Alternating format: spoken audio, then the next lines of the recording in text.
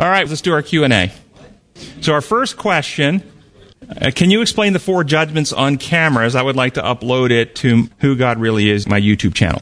So I would tell you, go to our website, comeandreason.com, and at our website, comeandreason.com, go over to our resource section, and under the resource section, you click Power of Love course, and under the Power of Love course, you just scroll down until you find number 14, the judgments.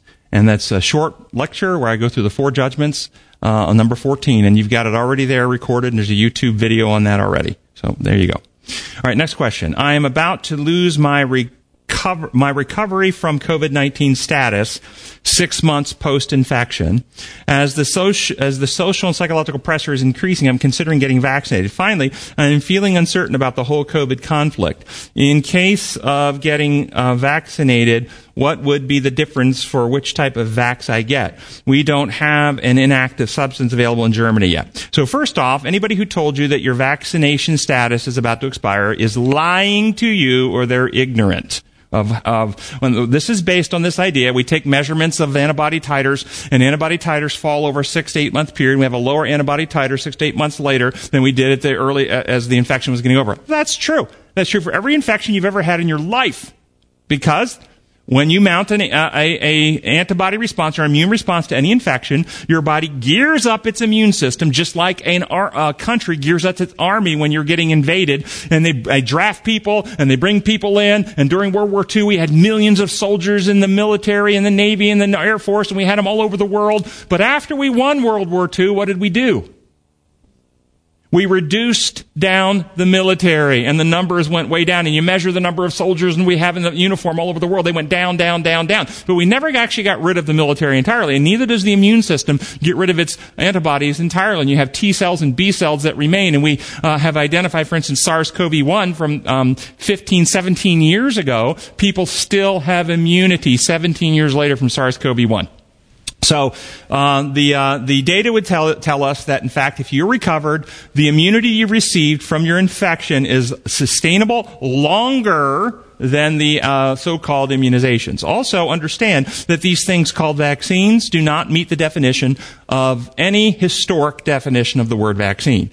By everyone's acknowledgement, finally, and including the authorities who have lied to us for almost 2 years, these do not prevent infection. They do not prevent reinfection, and they do not prevent spread. What they do, they should not have ever been called a vaccine. They should have been called an injectable therapeutic. They were designed with the intention of supposedly reducing the severity of illness. That's what they're designed to do. Okay? But in reality, that has also proved, in the verse, I will have to say honestly, against the Wuhan variant, there was evidence that was true. Subsequent to that, that is not true. That is not really borne out to be true. There are many other therapeutics that are much better than these injectables with much lower risk that you can read about at various resources online. So regarding, though, taking one, understand, if you are recovered and you take this injection, you're taking risk. You're taking serious risk. Because you already have an antibody. And what will happen is they give you a very high, when you get a natural infection, understand, natural infection, you get a certain amount of virus. That virus begins to reproduce in your oral pharynx and other places, and it begins building over time, and you get a gradual increase in antibodies presenting to your body. If you've already recovered, then your body is able to mount a response, kick up the T cells and B cells, and you react to it, and you're able to react and overcome, and you don't get terribly sick with the second infection.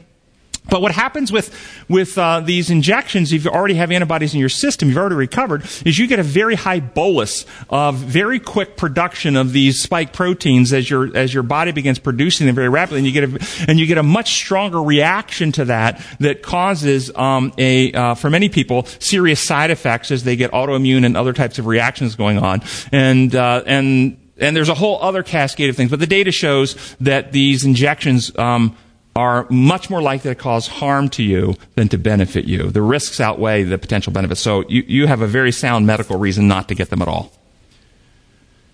All right, next question. The wine which Christ provided for the feast, and that which he gave to the disciples as symbolic of his own blood, was pure grape juice. Desire of Ages, that's correct. Desire of Ages 149.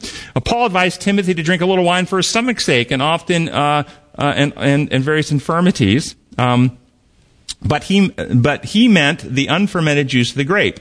He did not advise Timothy to take what the Lord had prohibited. That's out of Bible Echo, September 4, 1899.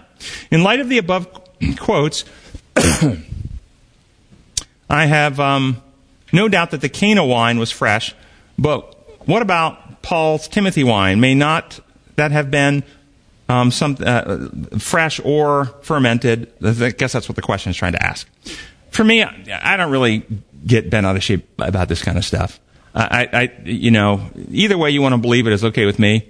I am convinced that the Cana wine was fresh grape juice, very sweet, and was shocking to them. But it is highly doubtful that in my view, my personal view, is highly doubtful that Paul was telling Timothy to drink simply grape juice for a variety of reasons. One, there was no refrigeration. How long does it take wine in a arid, hot country, stored in whatever jars or skins or whatever you're storing it in, for it to have a little fermentation? So unless it's the season and they're just getting fresh grapes all the time, it was fairly unlikely. Secondly, if you understand the history of the human race, when people began traveling outside of their indigenous place, it was very difficult to get clean water. Water most of the time was dirty water out of a stream, water, wherever you could get it, and it would have pathogens in it from the local area. And those pathogens, if it was not where you were endemic, would cause you gastroenteritis, and you would get sick all the time. You'd have an upset stomach, diarrhea, vomiting all the time. Timothy is now traveling around as a missionary, going to new areas, and perhaps now he's drinking the water and getting sick. And so what did many countries, for instance, the British, when they sent their sailors all over the places, they would always give them this grog, which is a very weak alcoholic beverage. The weak alcohol wasn't something strong like a vodka. It was very weak, maybe 3-5% alcohol. They would kill the pathogens, and they would stay hydrated, because dehydration is a threat to your illness, and so is gastroenteritis and from these infections. So it is very, in my view, likely Paul's telling them, hey, when you're traveling, drink a little wine. Okay, low alcohol content. Don't be a drunk and get drunk. As we said, drink a little, not a lot. Okay, and avoid the gastroenteritis. So that's kind of my view on it. What advice do you give for clinicians to manage disappointment when their Christian patients, clients refuse to change dysfunctional thinking and move past pain, anger, and fear? What do you do? Truth, love, and freedom. That's what I do with my patients all the time. Hey, I can't make you change. And I say to my patients, as your clinician, I will love you just as much, no matter what path you take. So you're not going to do this for me. But I'm going to lay out to you the two paths before you. If you go down this path, this is what happens to you. And here's why. And I show them the design laws involved and the consequences. If you go down this path, this is what happens. Now, you have to choose. I'll help you go down this path. But there is no health down this path. There's only pain and suffering down this path. And so I lay out the consequences and the reasons why, and then I give them options that I can work with them to help them down the healthy path, even if it's hard. But at the end of the day, if they choose to go down the other path, there's nothing I can do. Any comment on this observation? One of the very common lies of Hollywood is that we have one holy angel on one shoulder and one evil angel on the other shoulder, when the Bible tells us we have two holy and only one evil. I think the Hollywood depiction is simply a metaphor, that we have two competing forces, good and evil. I don't think it really is meant to ultimately be literal. So, let's see. Go back to the top and start going through. I have a question regarding the change in reporting COVID deaths.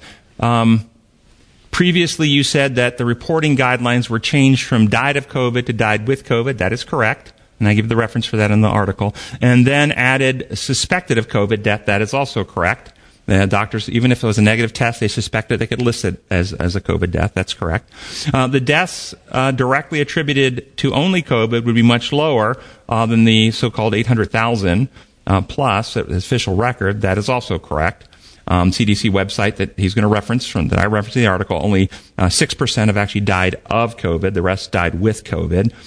So his question is, I understand the desire to separate the healthy from the unhealthy, so forth and so on. Other conditions, cancer, emphysema, asthma, so forth. But isn't it possible that people with these other conditions had their deaths accelerated by COVID? Sure. Show me that. Give me that data. List that for me. Can you quantify that? Can you confirm that? So, no, I think the way the numbers are counted, though, and if you understand and you talk to physicians who have historically listed death certificates, when people have late stage, pick your poison. Late stage Alzheimer's disease before COVID, many of them, if not most of them, died of pneumonia. But they're listed as Alzheimer's disease. Somebody with metastatic breast cancer or ovarian cancer all through their bones, and they stop eating, and their immune system gets weak, and they get pneumonia. What are they listed as dying from? Cancer. Okay? Opportunistic infections of the respiratory system are a part of the end of life for most people. The immune system wanes, and they'll get some type of an infection when they're very weak, and they die. That is common. The corruption here is that they've taken all... Do you know what the average life expectancy in America is prior to COVID? So I'm saying prior to COVID, so we don't have an artificial reduction. 84 years. I think it's 84 years. 84 years of life expectancy before COVID. Do you know the average age of the people dying of COVID? 86 years. So I'm going to say that alone refutes what the implication of this question is. That we're significantly shortening lifespan. COVID did not significantly shorten lifespan in this country. What did significantly shorten lifespan in this country, and what is reducing lifespan in this country, is all the actions we've taken as a nation that are irrational and delusional. I'm going to say delusional. Shortening lifespan. All the actions that have isolated people, have shut down businesses, have increased poverty, have kept kids at school where they're not getting the nutrition that they would normally get because they're not in the Head Start programs that they're getting, and their families are too poor. And we're having increased the overdoses have markedly increased, suicides have increased, all types of other deaths because we're not getting the proper medical screening that we normally mammograms and colonoscopies and other types of things that people normally get or have been pushed off and other we have all kinds of problems, not to mention the deaths from the actual injections. COVID is not our problem. All the corruption and delusion around it is, and the fear. Next question. Over the years, I have given many Bible studies in the book of Daniel, but I have never really comprehended chapters 11 to 12. Verses 11 to 12 in chapter 12. Do you have any insight to these prophetic timelines? No, I've never really studied those, so I don't have anything to add to those at all. He's talking about the 1,335 days and so forth, and 1,270 days, I think. And so, no, I've never really looked into that. Everlasting gospel. We often define everlasting gospel as the good news that God is not like Satan makes him out to be. If this is correct, then what was the everlasting gospel before the war in heaven? Took place before Satan made accusations against God. Was it still is simply God? Yes, of course it is. It's eternal. It is always eternally true that God is love and God is who he says he is, and it's always eternally true in the future. So that is the truth that is eternally true. God is the same yesterday, today, and tomorrow. The eternal good news is about God. Just because questions hadn't been raised yet doesn't make that good news less good. It was still good then. Yes, that is the good news. I have a couple questions on Christ's nature in regard to the following excerpts in the letter written by Ellen White. Be careful, exceedingly careful, how you dwell upon the human nature of Christ. Do not set him before the people as a man with the propensities of sin. He is the second Adam. The first Adam was created a pure, sinless being without a taint of sin upon him. He was the image of God. He was in the image of God. He could fall, and he did fall through transgression. Because of sin, his posterity was born with inherent propensities of disobedience. That's the carnal nature. That's that fear and that incapacity to resist it. But Jesus Christ was the only begotten Son of God. He took upon himself human nature and was tempted on all points as human nature is tempted. He could have sinned. He could have fallen. But not for one moment was there in him any evil propensity. Brother Baker, avoid every question in relation to the humanity of Christ which is liable to be misunderstood. Truth lies close to the track of presumption. In treating upon the humanity of Christ, you need to guard strenuously every assertion, lest your words be taken to mean more than they imply. Never in any way leave the slightest impression upon human minds that a taint of or inclination to corruption rested upon Christ. The incarnation of Christ has ever been and will ever remain a mystery. But let every human being be warned from the ground of making Christ altogether human, such as one of ourselves, for it cannot be. Then the question goes on. Could we say that Christ inherited our fallen human weaknesses, fear, exhaustion, pain, hunger, thirst, but not the selfishness which we inherited from Adam? That he experienced the fear that we experience, since fear is the root of temptation, but that he conquered that fear through love. He didn't inherit propensities to evil. So, as I've presented this, I present Jesus' humanity as different and unique from all other human beings.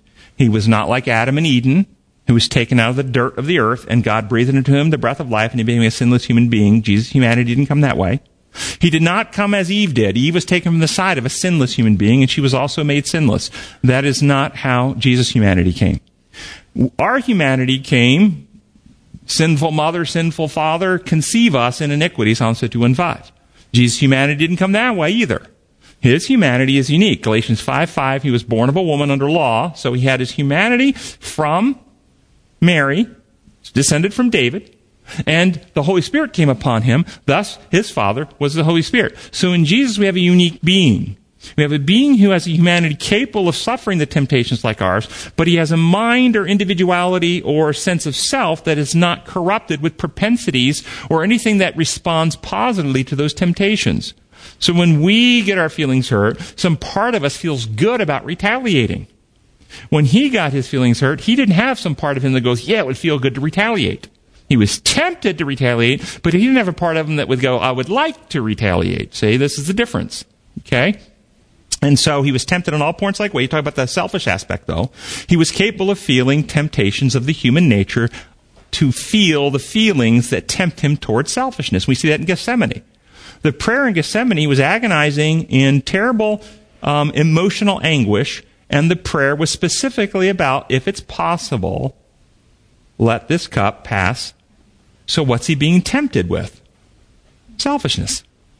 He can't not be tempted with that. He has to be tempted. And it says in James chapter 1, no one should say God tempts, because God cannot be tempted. Each one of us are tempted. We're dragged away and enticed by our own evil desires. So he had a humanity that could tempt him with both fear and selfishness. But in his individuality, he didn't have a part of him that resonated with it and would feel good if he acted selfishly. We do. We've all done it. You know that what I'm talking about. When you did something selfish, you felt good when you did it, and then later you were convicted of the Holy Spirit and you repented of it. Right? Come on. Yeah. All right? He didn't have that part. That's what it's talking about. That's my understanding. As Omicron rages, I'm seeing more headlines such as FDA expands Pfizer boosters for more teens as Omicron surges. And I can't tell you what a corruption, what a fraudulent, you understand that anybody under 18, for any of the versions, the likelihood of death, if you're under the age of 18 or under, in the studies out of Britain, it was 0.00007, which is statistically zero.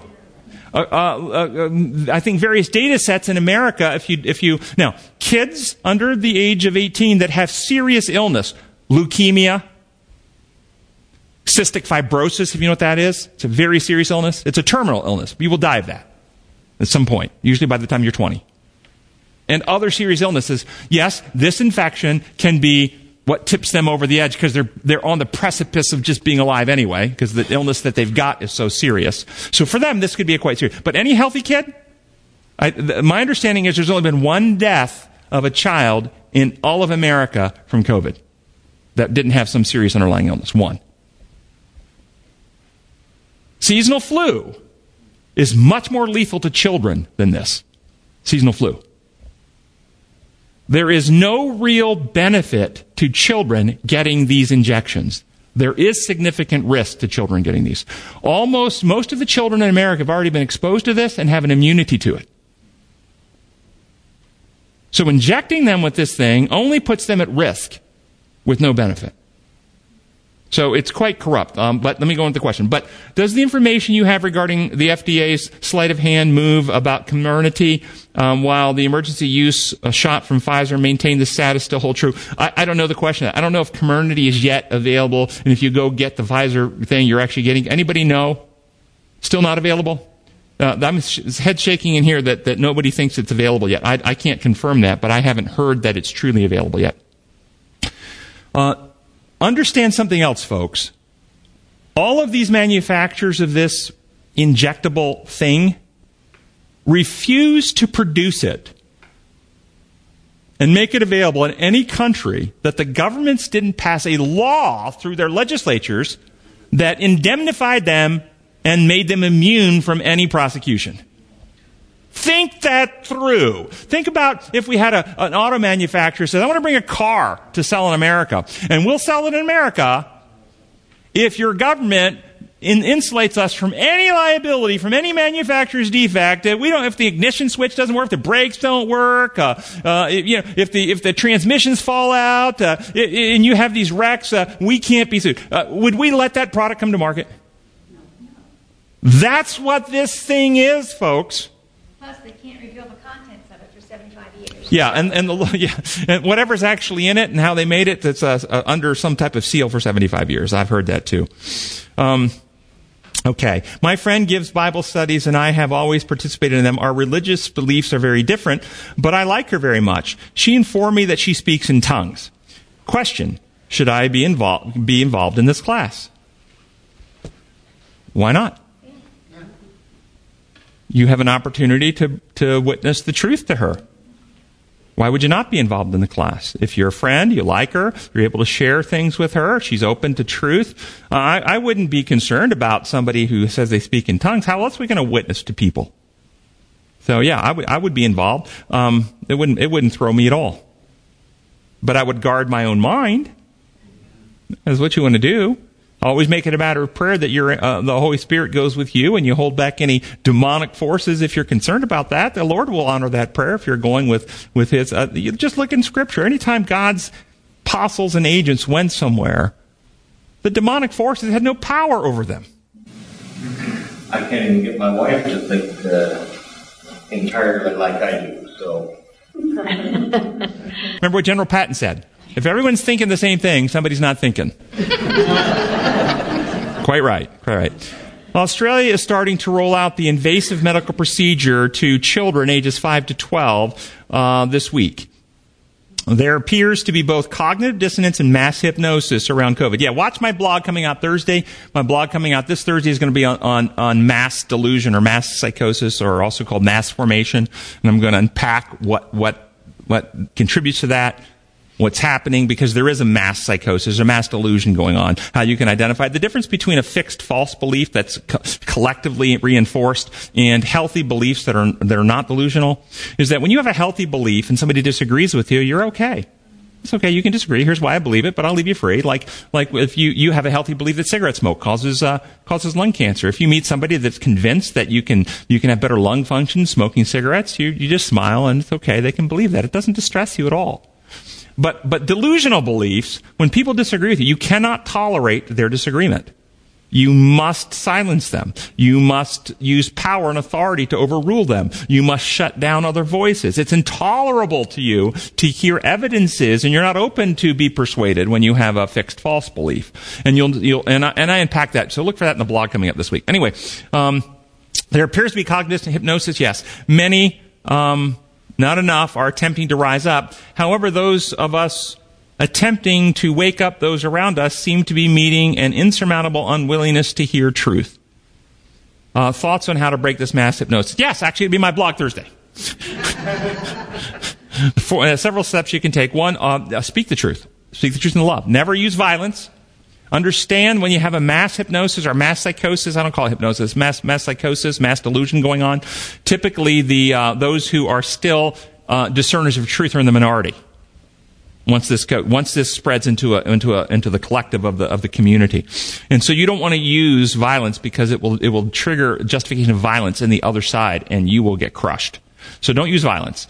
Truth voices, raise the evidences. There are people out there that will be benefited by the objections and the continued presentation of truth. That's one thing.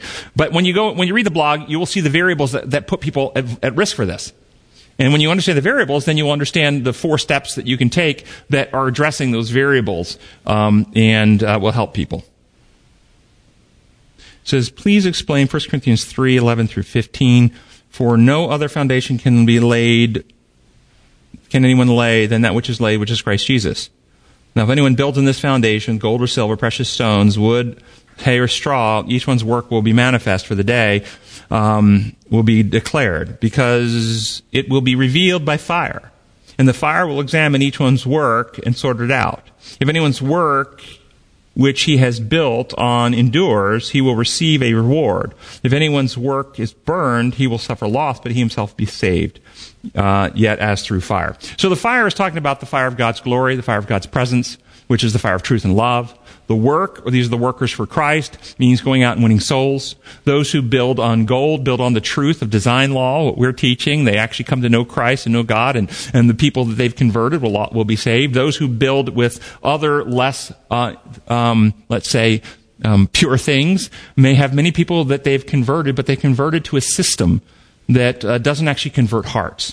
Even though the person who was doing the converting, the person who was doing the work, gave their heart to Christ, but remained childish in their understanding. The immature, as Hebrews 5 says. And so they teach an immature Christianity. They never really win people to Christ. They win them to a system of some kind.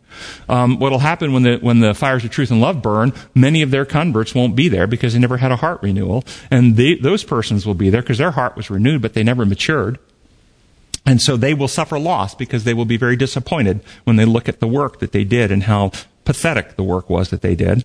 But they themselves will still be there as the child on the cross. So that's my understanding what that means. Whereas the mature will have much to celebrate because they not only be there, but they will brought many, many more to the kingdom as well. Do you think that the parable of the 10 virgins, they put 10 individuals with lamps, there's a reason they're listed as virgins. We don't need to be politically correct with our rephrasing of that. Virgins in Scripture are people who have not adulterated themselves with paganism or false god constructs. So these are people who would be giving themselves loyally to Christ. Is the idea of the 10 virgins. Do we think of the parable of the 10 virgins with lamps and oil waiting for the bridegroom has a broader application than traditionally taught about waiting for Jesus to come? I've come to think we may need more oil in our lamps for living today, such as preparing a COVID preparation kit is putting oil in my lamp. No, I don't think so. The oil in the lamp represents the Holy Spirit, which is the Spirit of truth and love. So as we have the Holy Spirit in our lamps, and we are the lamps that light into the earth. Okay, as Jesus says, says, "Father sent me, so send I you." You're to be a light into the world, and so we're to be enlightened by the Holy Spirit. And the Holy Spirit transforms our character and also enlightens our mind. And so we will be truth lovers, and we will present the truth in love. So we'll carry it out as Christ-like beings, and that's what it means to be one of the faithful. The unfaithful, or the ones with lamps but no oil, they're the ones who have their Bibles and they're Bible thumper, and they might also have the right doctrine, but they've never actually had their heart transformed. They haven't been renewed. They keep rules because the rules must be kept. But they will, in my view, end up ultimately presenting a misrepresenting God in the end by presenting a rules-based approach to Christianity rather than a transformational healing of the heart view of Christianity. And then, let's see. Can you please, she says, please discuss shedding from people who've received the COVID injection. That's a theory. I have no data. No data. There's no hard data that shedding is the idea. You've been vaccinated and now you're shedding spike protein and infecting people around you. This is a theory that some people have come up with, hypothesis that potentially could happen. And the hypothesis is based on the idea if you get infected, the virions reproduce and you can spread virions. Well, the spike protein is much smaller than the virion. So if your body's producing proteins and you can spread the larger virion, can't you spread the smaller piece that your body's producing? This is theoretical. I have seen no hard evidence that this is happening. I've heard lots of stories and lots of anecdotal reports. It's potential, but I haven't seen anything that is confirming that is happening. So I don't rule it out. I can't say it's a certainty either. Gracious Father in heaven, we thank you again for your love and for your truth. We ask that your Spirit will enlighten us, prepare us, and make us effective in preparing the world for your soon return. We pray in your holy name. Amen.